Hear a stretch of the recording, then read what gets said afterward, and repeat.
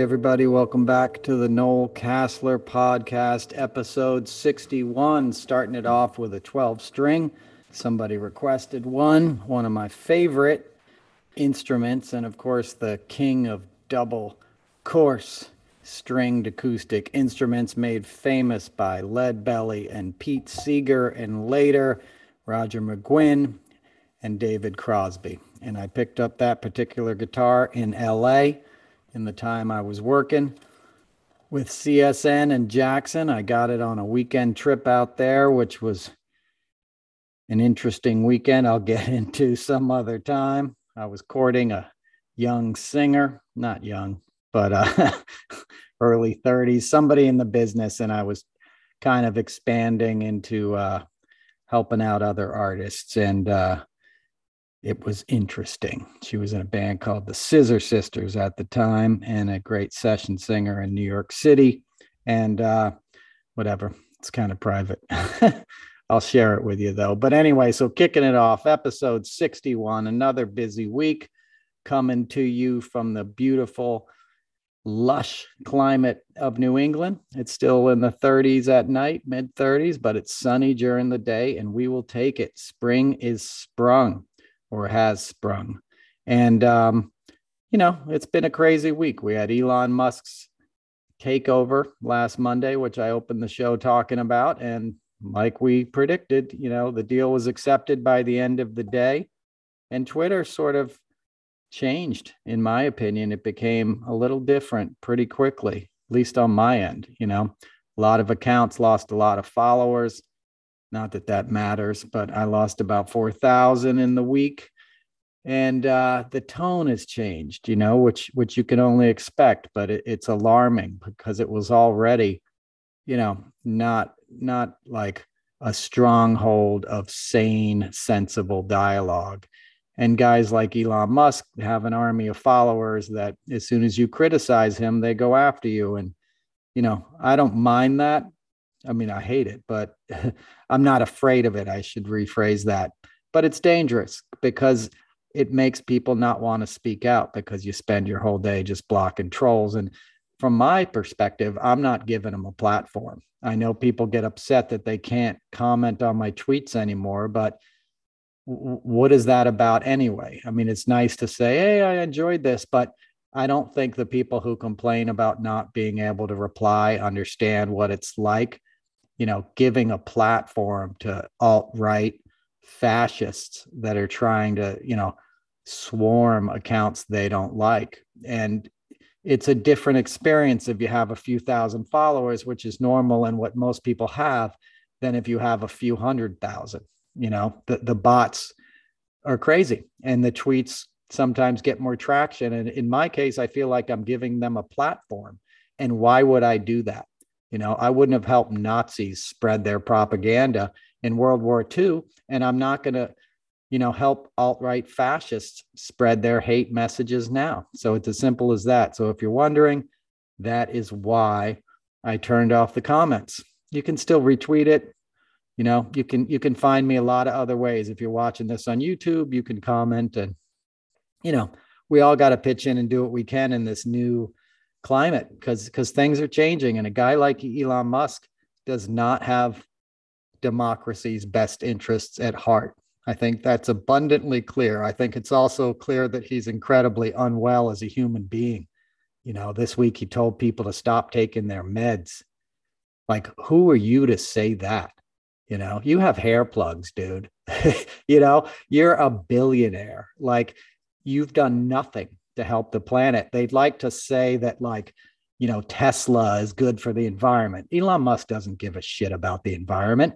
SpaceX just had another turndown from FAA because they wouldn't submit documentation to the Army Corps of Engineers about their expansion. They want to expand their launching pad, which is already, if you don't know, it's in what's known as the Boca Chica wildlands in South Texas. It's the mouth of the Rio Grande, part of the Gulf of Mexico. It's a biologically unique place on the planet. There's literally no place like it anywhere else on the earth. It's an ecologically diverse and beautiful area. It's home to snowy plovers and Ripley turtles, and all these endangered species that nest there. And already the snowy plovers, before he built the thing, there was like 8 nests, and now they're down to 1. And his reasoning was, if a rocket blows up there, who cares? There's no people around. People aren't the only thing on this planet. Animals share this planet with us, and they have a lot to teach us. And we can't lose species because some billionaire wants to build his own rockets in a vanity project, talking about colonizing Mars. That alone is insane. If you were on a Tinder date with somebody and you asked them what their life's goals were, and they said to colonize Mars, you'd be like, excuse me, I need to go to the restroom, and you wouldn't come back. At least I wouldn't. Right. So that's where this guy's coming from to start with. And this, idea that he's trying to better the planet is bullshit. He's trying to serve himself. He's trying to sell Dogecoin on the internet, and he's trying to control dialogue. And I don't think it's unrelated that he just got these turndowns from the FAA the 4th time. They've sort of delayed their decision. It happened a matter of weeks ago, and his attempt to take over Twitter, right? These things are related, because if he helps fascists come back to power, if he helps Donald Trump get back to the White House, he's going to be able to do whatever the hell he wants in South Texas. And he knows that. He knows if Governor Abbott stays in power, he gets to call the shots, because economics is all that's going to matter to these guys, and their own hold on power. And anybody who can help them becomes their ally. It's the same system Putin has in Russia. His oligarchs are people who, bend to his will, and then they get to profit, and the people get to suffer. So a guy like Elon is coming from that same playbook. And it's terrifying, and it should scare you. And he's also leaving California because he doesn't want to pay taxes, right? He's already fleeing to Texas for political reasons because he doesn't want to pay his fair share. And what does he do when he gets on Twitter? He attacks AOC, right? The architect and author of the Green New Deal, essentially. If you care about the environment, you're not attacking one of the younger leaders in Congress who's trying to bring these issues to the forefront, right? Congress itself gave Tesla, it's all the same now, right? Or will be. Congress itself gave him money. We helped fund SpaceX, right? So this guy's already taking from this country and he's giving nothing back, which is a theme. That's a theme of billionaires. As I've said many times on this podcast, guys like, Jeff Bezos is like, his trucks are all over the city. Go in Manhattan. They're double parked all over the city right now, distributing crap that people are buying on Amazon.com that they could just buy on the corner, right? But it's easier to hit click on your phone sitting in your apartment, and you're tying up city streets. You're putting more potholes on the ground. You're on the highways. You're coming through our communities. You're contributing to the depreciation of our infrastructure without sustaining it, without kicking in. When you go to an AA meeting, you put money in a basket because it's self-sustainable through our own contributions. And billionaires somehow don't live by that ethos. Their ethos is more, more, more. And how they consolidate that power is getting an army of worshipers who think that's really cool. I'm going to be like him. And isn't that funny? He just says dumb stuff on Twitter all day. He says he's going to put cocaine back in Coca-Cola. That's not what you want. You don't want somebody in charge of that much wealth being a jerk all day. That might be funny in class when you're cutting up, and being like an idiot teenager. And that's what he acts like. He's got the maturity of a 14-year-old, and a lot of 14-year-olds are more mature.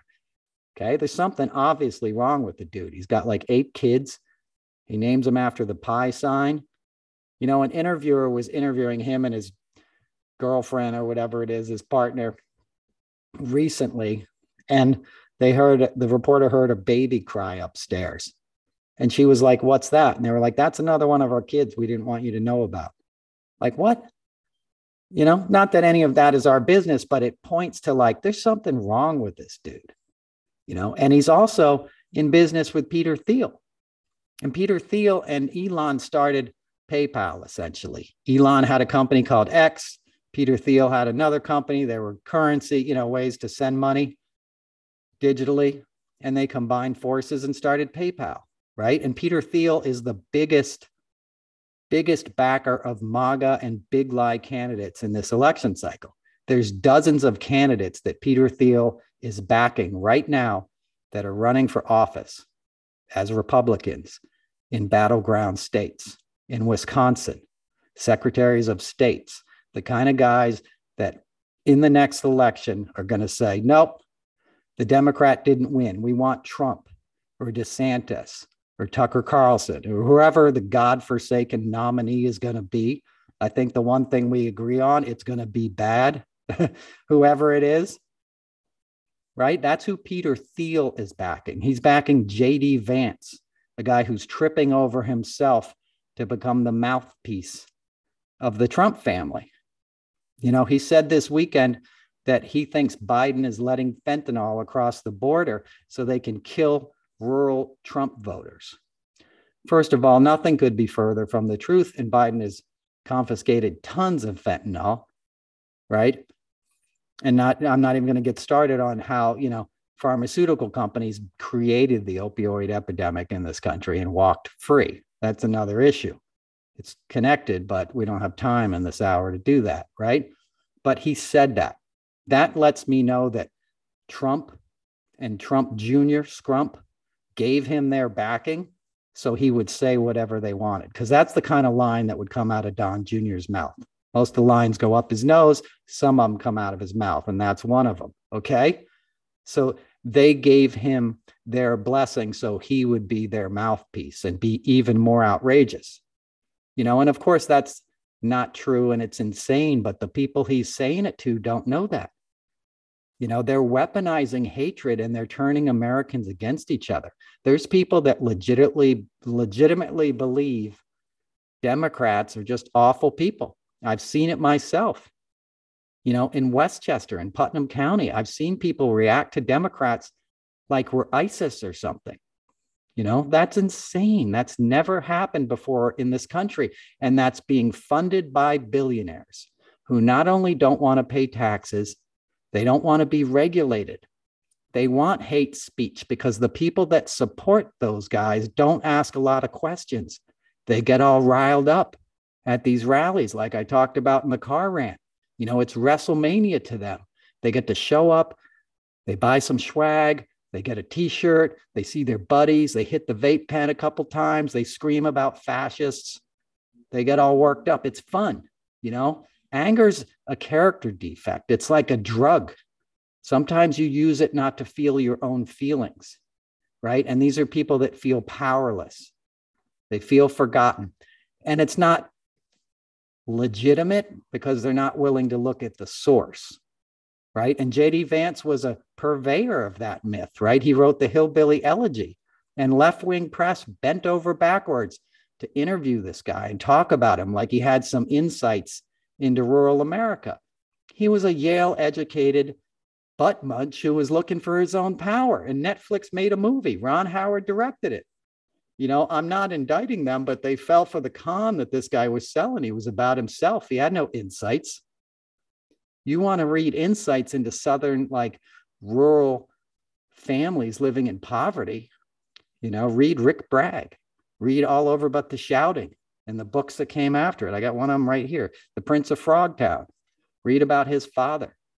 You know, these guys who worked their fingers to the bone their whole lives and were always skinny because they never had enough food to eat and they gave it to their families. You know, there's a lot of hardship that's happened in rural America. And if you look at it all, it's the same pattern over and over. It's industrialists at the beginning of this century, keeping people down, you know, and farmers, you know, and before that, plantation owners. The people in power are always looking for cheap labor. You know, they're always looking to use people, and they view their lives as expendable, and they manipulate them. And it's never been more prevalent than now, because back in the day, you didn't have social media, right? People couldn't consume this 24/7. They weren't on Twitter and they weren't on YouTube watching Ben Shapiro and all these guys. And as I've said before, the numbers of the right-wing purveyors of this filth, they're astronomical compared to the numbers of the left. It's not even a fair fight because there's just so much more hunger for that on the right, because they're not sitting around reading the New Yorker. They're not getting their information from other sources. They're not reading the New York Times. And the left is a lot more diversified in how it takes in information. And the smartest people don't even dick around, with social media. And the smartest people I know are not like, hey, I watched this news show on YouTube last night, or this podcast or something. It just ain't happening. And I'm not denigrating all of us who do that. Obviously, I'm in that mix. But my point is, we have a wealth of information, whereas the right-wing media echo chamber is Fox News, Tucker Carlson, and these right-wing zealots, Alex Jones, all these people that are sort of being manipulated, and they're getting the strings pulled by Roger Stone and all these folks that are deciding whose information gets to go into those people, who gets to put the ingredients in the soup, so to speak. And that'll be the theme of this podcast, because that's Elon Musk's interest in Twitter, is controlling the algorithms.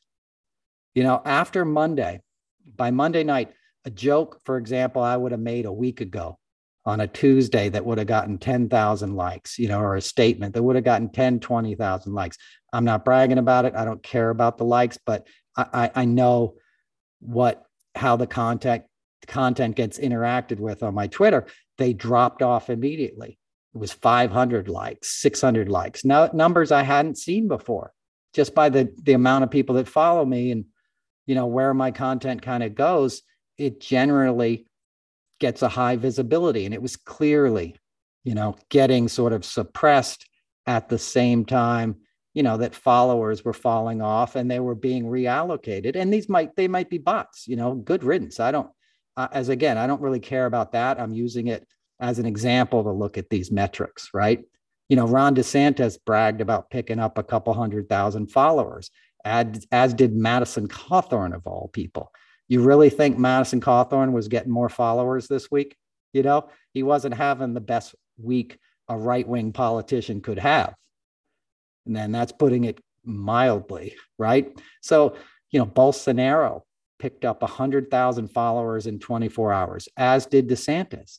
That's what Elon Musk wants. He wants to control that narrative, because who controls that narrative controls a huge chunk of the population.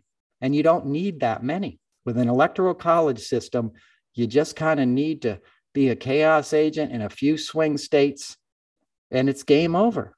And that's what Trump and these guys learned in the last election. And they won't fall into the patterns that, didn't work last time.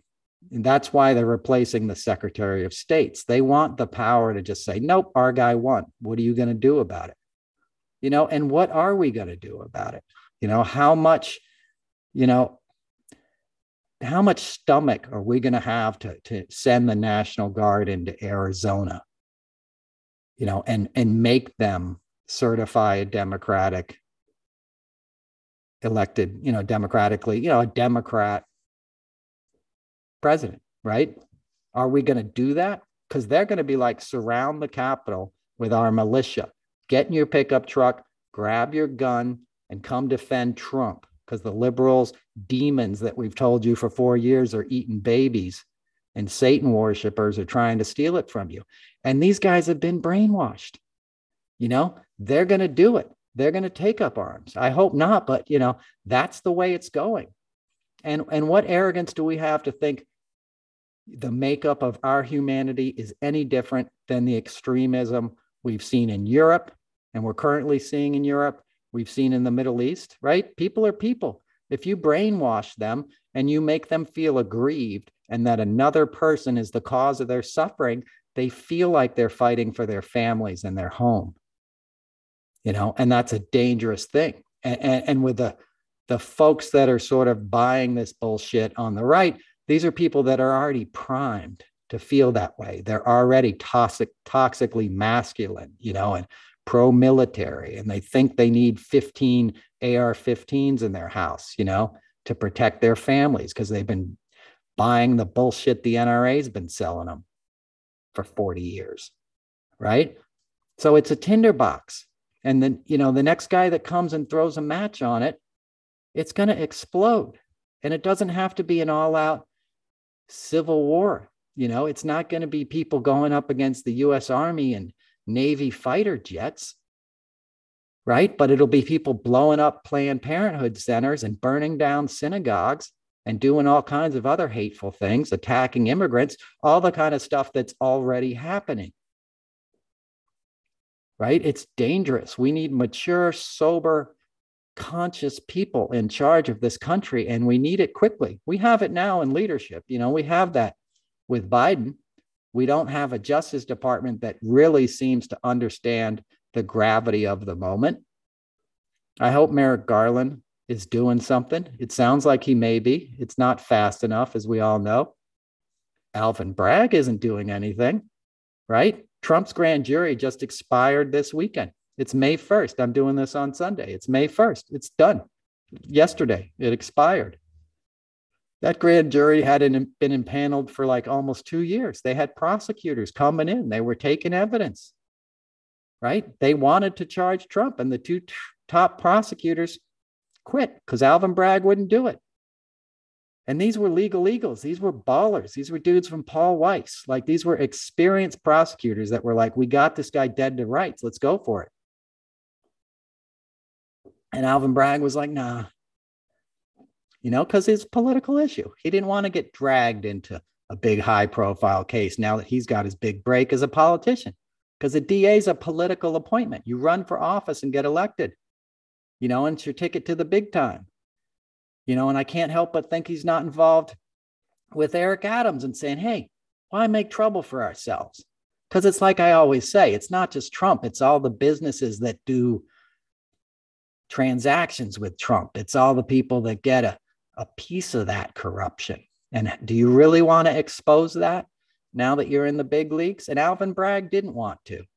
And Cy Vance started that investigation. A guy who had already given Ivanka a pass at Trump Soho, and Eric and Don Jr., because they were lying to investors. And they built that Trump Soho, they built it on an old abolitionist church that had the remains of enslaved people buried beneath it and in the yard. And it was on the historical register, and it should have been protected. And those guys steamrolled over it and built their crappy Trump Soho, which, by the way, wasn't even in Soho. It was in Tribeca. Okay. It was below Canal Street, right? The whole thing's a scam, but it's a big business scam. So Cy Vance didn't hold them accountable for that and many other things. And at the very end was like, all right, I'm going to open this investigation. And it looked like it was a legit investigation and it was going forward. But Vance knew he wasn't going to seek re-election, and he knew another guy would come in, and that other guy shut it down. And that's what happens. That's the pattern that Trump has exploited forever. The Justice Department opened their first case against Trump and his dad in 1973 for discrimination in housing, right? They would take a red pen and write on an application if it belonged to an African-American family, and they wouldn't rent to them, okay? It's illegal and as racist as it gets, and it started in 1973. But running out the clock and lawyering up is an effective strategy. And we saw it with Robert Mueller, right? Robert Mueller took forever, serious investigation, a little too expansive and a little too, I'll leave the family and business side out of it, in my opinion. But what happened? Bill Barr came in and said, hey, bud, land that plane. There's a new sheriff in town. Wrap it up and hand it to me and me only. And that's what he did. And Bill Barr went out, lied about the results. The rest of us didn't get to see it for 6 weeks. People breathlessly covered Bill Barr's press conference, which was in the spring, if you remember, a couple years ago, 2019 or whatever. And all the headlines were, they find no evidence of Russia collusion. Trump is exonerated. Right? And then 6 weeks later, the rest of us get to read the redacted version. And even in that, it was like, what? This is far from saying Trump's innocent. But at that point, it was too late. And he had used the system against itself for his own interests. It's like legal jujitsu. That's the kind of stuff Trump knows how to do. That's the kind of stuff Roy Cohn taught him to do. And we keep seeing that pattern playing out because other people are involved, because people's political futures are involved, because money is involved. Greed is the essential corrupter in all of this. How much money do you need? As I said last week, how much money does Elon Musk need? He could wake up any morning, pick a problem in the world, and solve it. If you gave me the opportunity to make sure some kid or 1 million kids didn't go to bed hungry tonight, I would take it. I would feel like the luckiest man in the world that I got to make a difference in their lives. And these guys don't do that. It's all about themselves, right? It's all about expanding their wealth. When it's obscene wealth, $1 billion is obscene. $200 billion is dangerous. It's like giving somebody a nuclear weapon, right? We can't even fathom the amount of danger inherent in that much wealth in the wrong hands. And we have to confront those issues now. We have to regulate this stuff. I'm not necessarily saying you have to put a cap on how much somebody can earn in life, but you got to tax them. You got to hold them accountable. You can't be afraid of their wealth. And that's where we're at now. People are afraid of the wealth in terms of holding them accountable, and people are worshiping the wealth. And they build these armies, these digital armies, and it's important. It's not something you can just laugh off. Well, that's just a Twitter account. Who cares? It's an anonymous, stupid thing with a flag. It does matter. It is a weapon. It can be weaponized, and it can sway the results of an election. That's what we saw with Trump. That's what Russia did. They targeted these people that were ripe for exploitation, and they swung them Trump's way. You do that, you cheat in a few states, you take power, you ain't getting it back. Trump comes to power again, he ain't giving it back. Ron DeSantis, one of these guys, gets elected, it's game over. You'll never see a Democrat again, just like you can't have a Democrat running a fair race in Ohio in a congressional district because of the gerrymandering. That's why Jim Jordan can throw burner phones in the Potomac all day long and not fear any repercussions, because he knows he can't get kicked out of office. Hopefully Tim Ryan will win the Senate race. If he doesn't, and you have J.D. Vance as a U.S. Senator, hold on to your hat. Okay?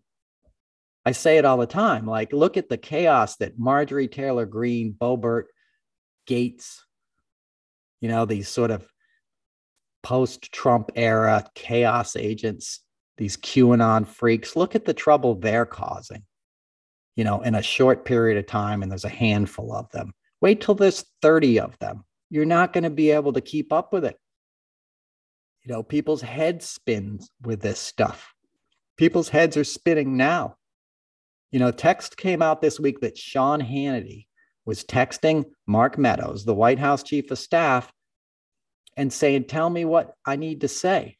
This is post-election, like post-election day election. I don't mean in February. I mean like November, a couple days after the people voted. Hannity is saying, tell me what to tell them. What do we need to do? What do we need to do? We is your key word there. He's saying we. He's aligning himself with the White House, and it's undeclared, right? He's supposed to be an info journalist or whatever you call it, but the people who watch it think it's news because it says Fox News and they got an American flag and they're wearing a suit and a tie.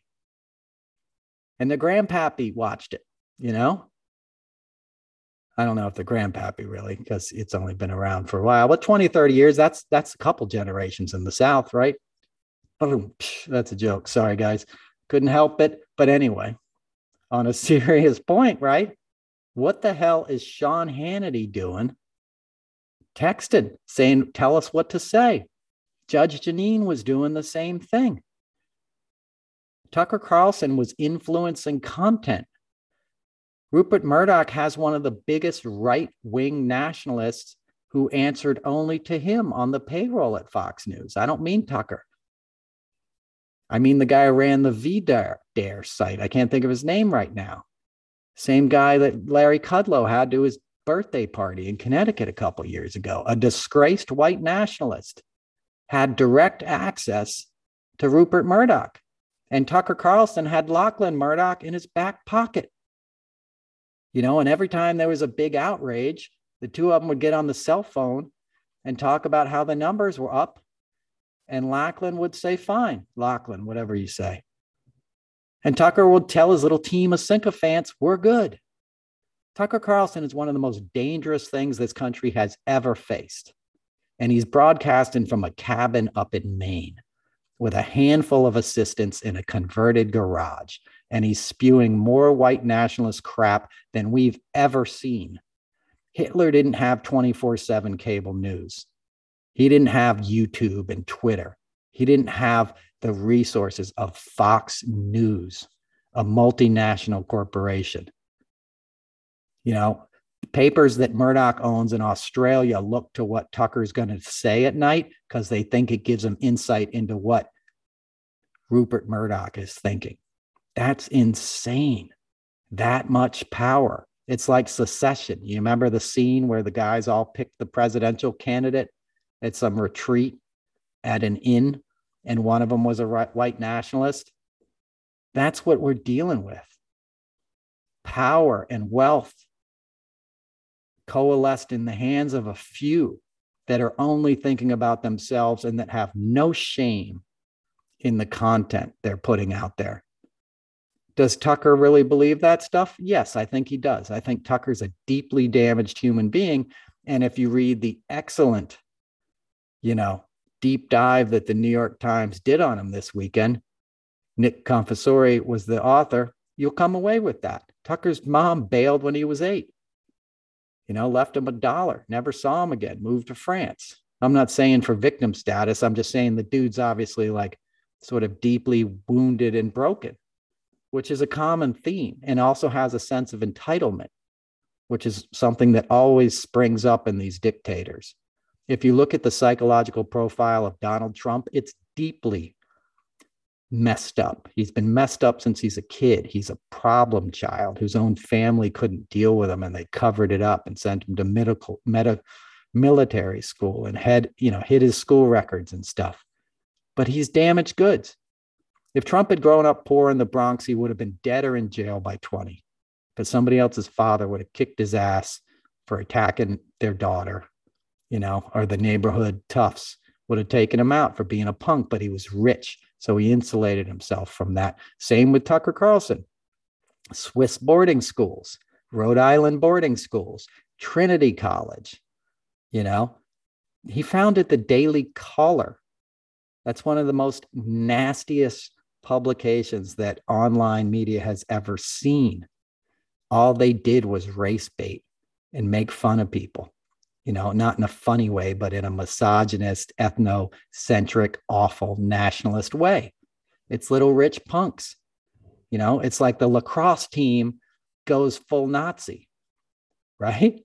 People raised on squash courts are ginning up poor people that are more likely to believe this kind of propaganda. And I don't mean you're likely to believe it because you're poor. I grew up poor. My dad left when I was 3 or 4. I didn't get, I'd see him at Christmas or whatever. My mom had a lot of issues. But I grew up in a diverse neighborhood, where I was pretty much the only white kid. And I was fine with that because my friends were from this country and from other countries, and we're all in the same boat. And it was the 70s. We didn't have all this crap. The only predators we would have would be like these Christian evangelical churches that would come in on Sunday in vans and try to take us to church, without parental permission. Just get in the van and come to church. And there's no freaking way we would get in that van, They try to tempt us with cookies and shit. So we knew what was up. We were street kids, right? We knew we were getting preyed upon. But what I'm saying about people in poor rural areas, if you see that, like the interviews that they do when they go to a Trump rally, a friend of mine does a bunch of them, and they'll be like, yeah, we're going to get rid of Obamacare. Why? You don't have health insurance, you know? You have the highest incidence of all these diseases and like higher mortality rates and higher infant more death rates, in places like Mississippi. They compare to third world countries. And I don't like the term third world countries. I'm using it in terms of they're telling these people, you're the greatest. We're going to restore what you need by stripping away what they already have, what they've fought for. And they buy it because it's wrapped in a flag and it's wrapped in anger and it's a white guy saying it to them. And they don't know a lot of people from other places or people from this place that don't happen to be white. Right? So they fall for it. And it's a scam. These guys, it's always a rich white guy peddling this hate. Right? It's dangerous. Elon Musk was comparing the radical left, whatever that is, and the radical right. The radical left is FDR. It's the New Deal. Right?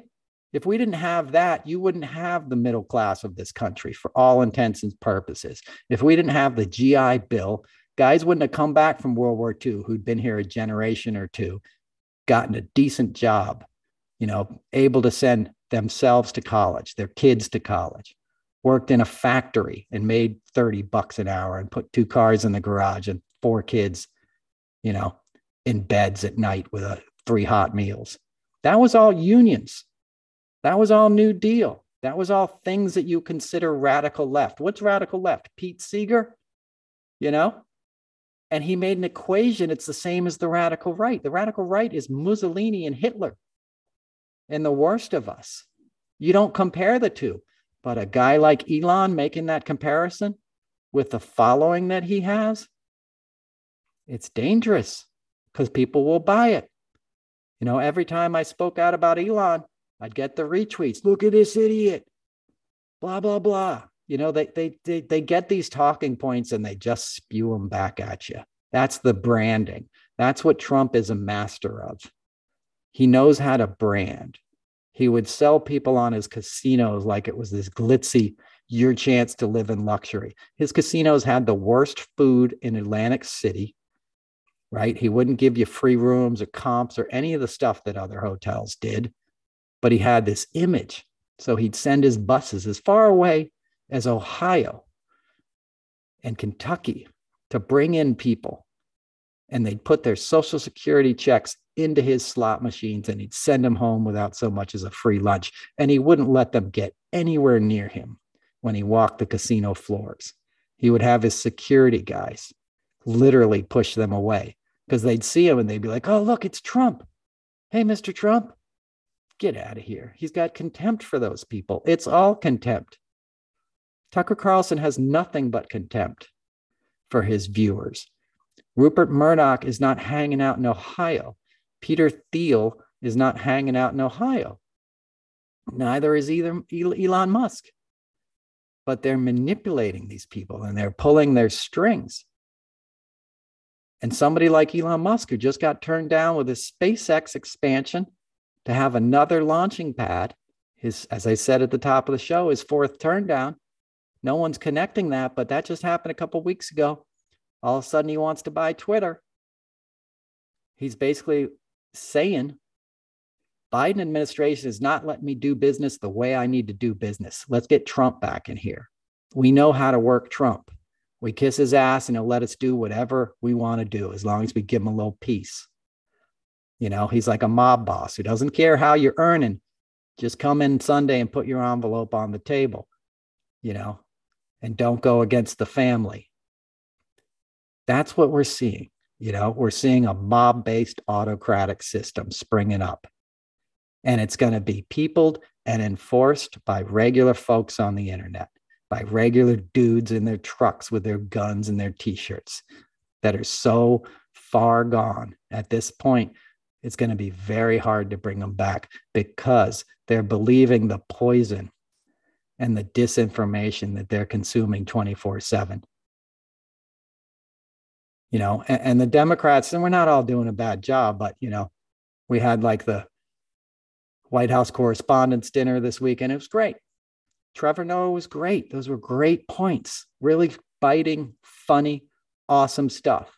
Let's give ourselves a pat on the back for it and let's roll up our sleeves now that we're in a new week and be conscious and sober against what's ahead of us. Because this is a fight, it's a foot race against authoritarianism. As I said, the hearings are starting in June. Make everyone watch that stuff. Don't just say, hey, we don't talk about politics. When those things are on, let's have that discussion as a country, as a community, in your church, wherever. It's not the time for polite, we don't talk about it. I don't mean we have to get in screaming matches confronting each other, but have the courage to bring it up. If you got that cousin who's a MAGA dude you haven't talked to, when those hearings start, that's your chance. Say, hey, Jimmy. I shouldn't say Jimmy, right? Jimmy's our old co-host producer. But hey, Jimmy, did you see what happened? How Mark Meadows was getting texts that he knew about January 6th was going to be violent and didn't do anything to stop it? Is that what you think patriotism is? Is that what you think democracy should be? And don't buy the bullshit when they say, oh, it's just Antifa, it's just this or that. That's what they're trying to sell you now. Trump always tries to get ahead of a story, right? He always, when he became president, was like, don't believe anybody else but me. The nasty left is always going to be attacking me, the fake news, the blah, blah, blah. So they're getting ahead of it and they're good at it, And we're doing victory laps for what? Celebrate the fact that we have Biden and stuff now, but we're not even out of the woods. We're at the beginning of the real battle to save democracy. Okay. Because we barely got Biden in, we barely survived the Trump years. 1 million of us didn't. If you're listening to this podcast this week, we passed 1 million deaths at COVID. And then we collectively sort of like, it's over.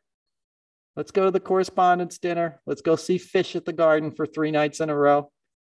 Everything's going to be good. It's not. Okay. You got to be realistic. A business that doesn't take an honest inventory of its saleable and unsaleable goods is not a functional business, right?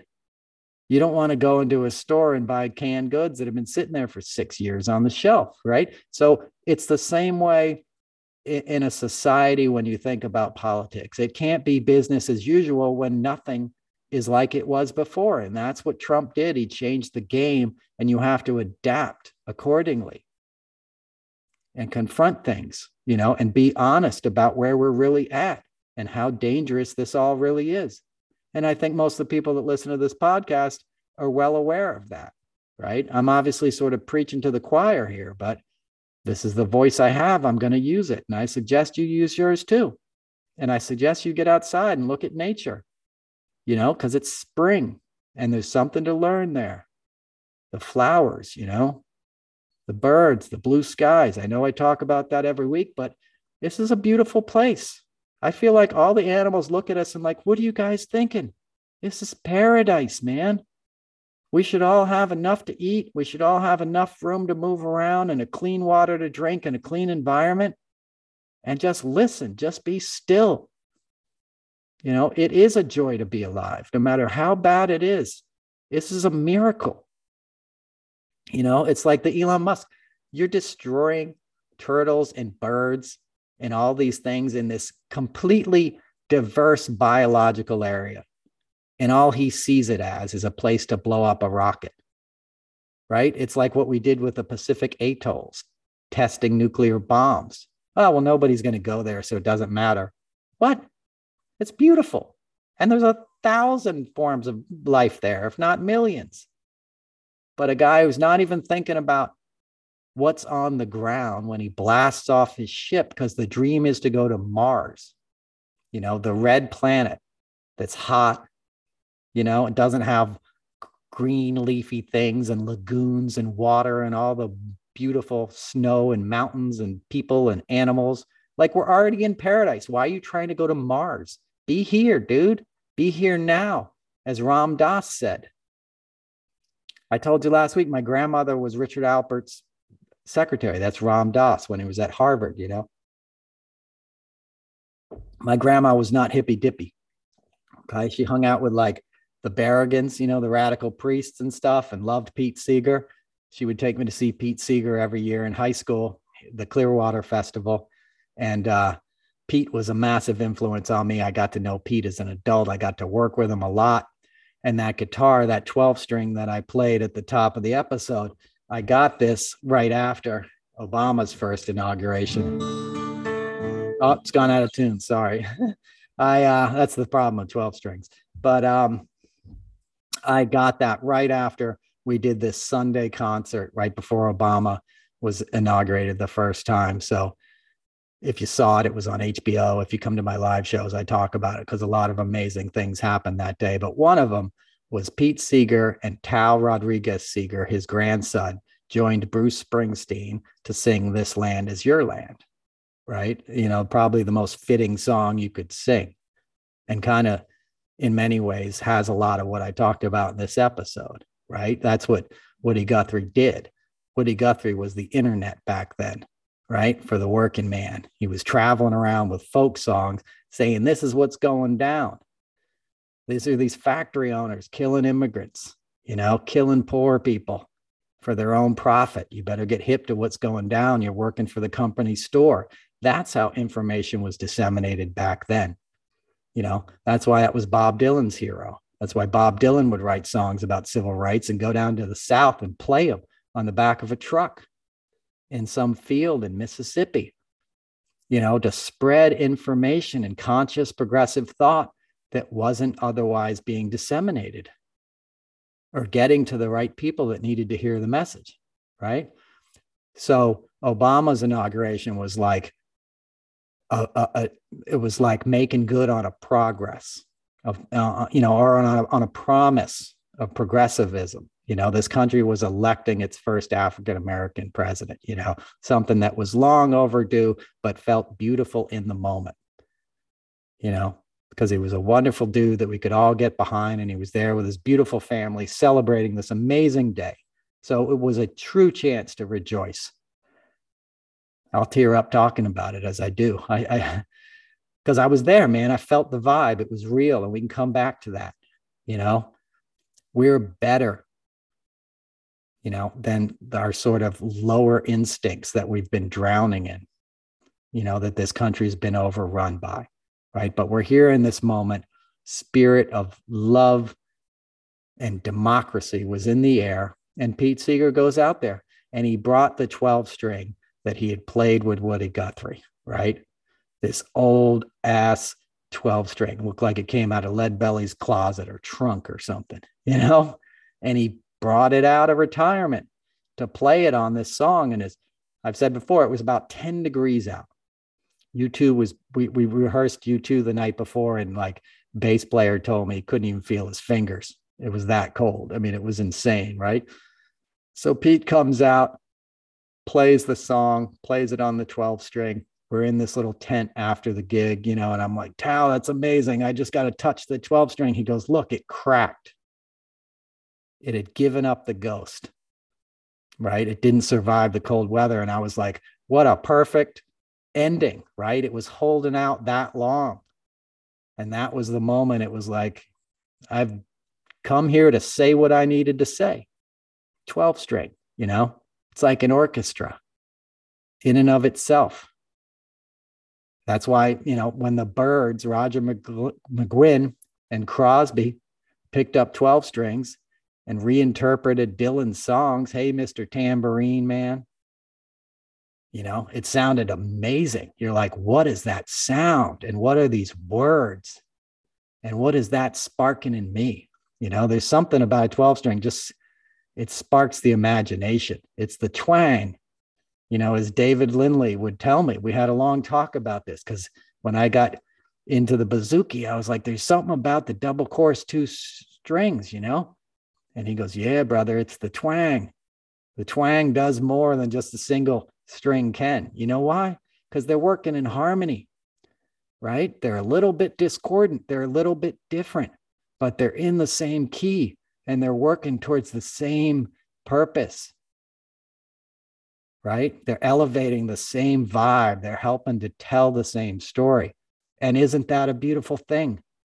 When we hear something like that, when we see these voices come together in one song, so to speak, that's when you're cooking with fire. And we have the potential like no other planet or no other, planet or country on earth to do that.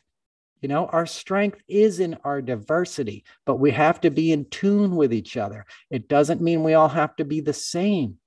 If your pitch is a little different, good. It's only going to make the sound sweeter, but let's get in harmony. Let's get on the same page. Let's get in the same key and let's do this. And that's what we're going to do as a country, folks. That's what we're coming towards. I know it seems dark. I know it's disheartening, but love always prevails, as I say, and we're going to win. We're going to prevail. And in the meantime, we're going to lift each other up. We're going to be serious, but we're going to be in tune and aligned the way our spirits need to be. All right. That's probably enough for this week. Do you guys watch Better Call Saul? Because if you don't, you should. I know it's a long walk if you haven't gotten to season 6, jump in there. But season 6, man, that is incredible. The first 2 episodes premiered in one 2-hour shot, and then episode 3 was last week. And I won't give any spoiler alerts, but good God, you were watching it like this is some of the best television I've ever seen. And not just because of the plot twists, which were crazy. It was, the cinematography and the work that went into that, right? And there's a scene in particular, without any spoiler alerts, they shot it in the desert somewhere in California. I read the director's notes, and there was visual shots in there that you hadn't seen before. Just amazing stuff where you're like, man, I can't believe no one's ever thought of that shot before, because it's so good and it tells such a story and brings me into this place and lets me see it from the character's point of view, which is what art does, right? It gives you empathy. It lets you feel what somebody else is feeling. And when you do that, you expand your own humanity. And it's fun to do that, right? It's fun to be entertained. We want to hear stories.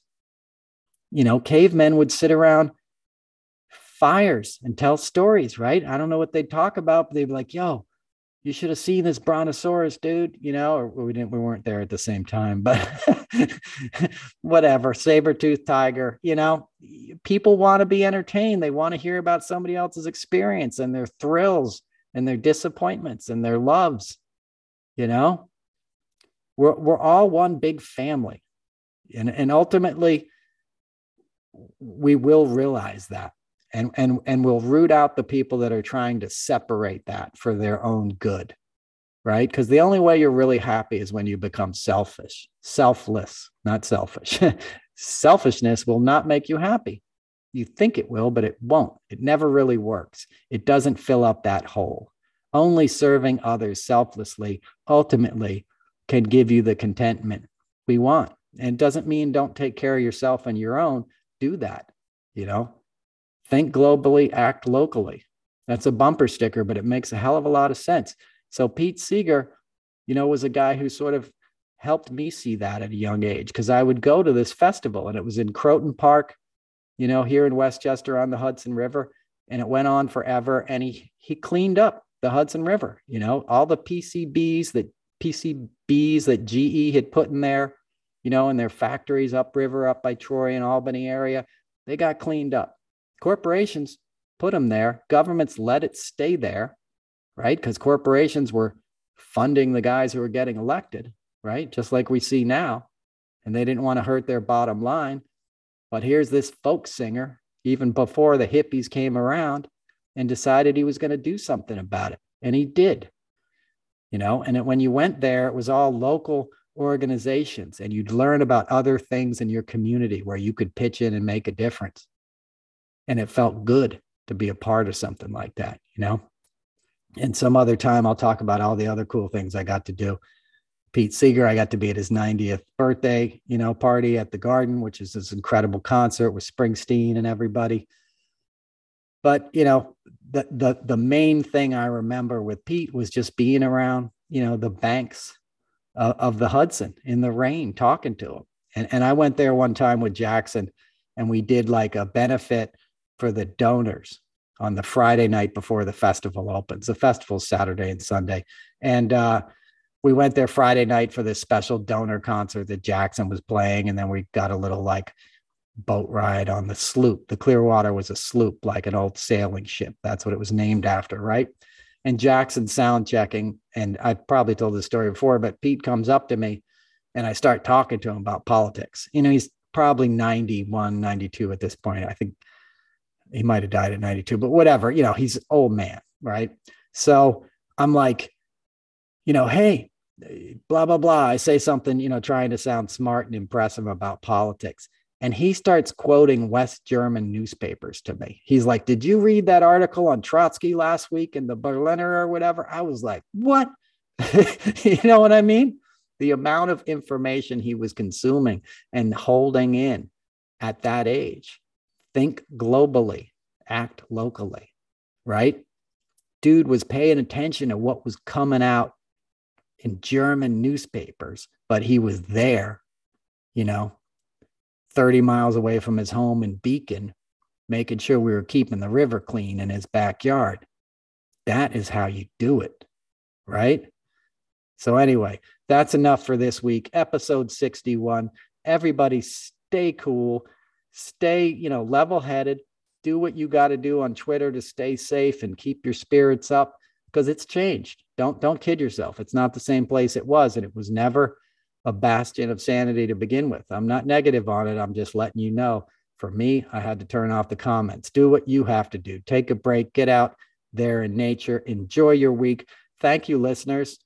I got listeners in Greece. Got my boy Jeff over there. He's kite surfing. Got Barbara's down in Texas.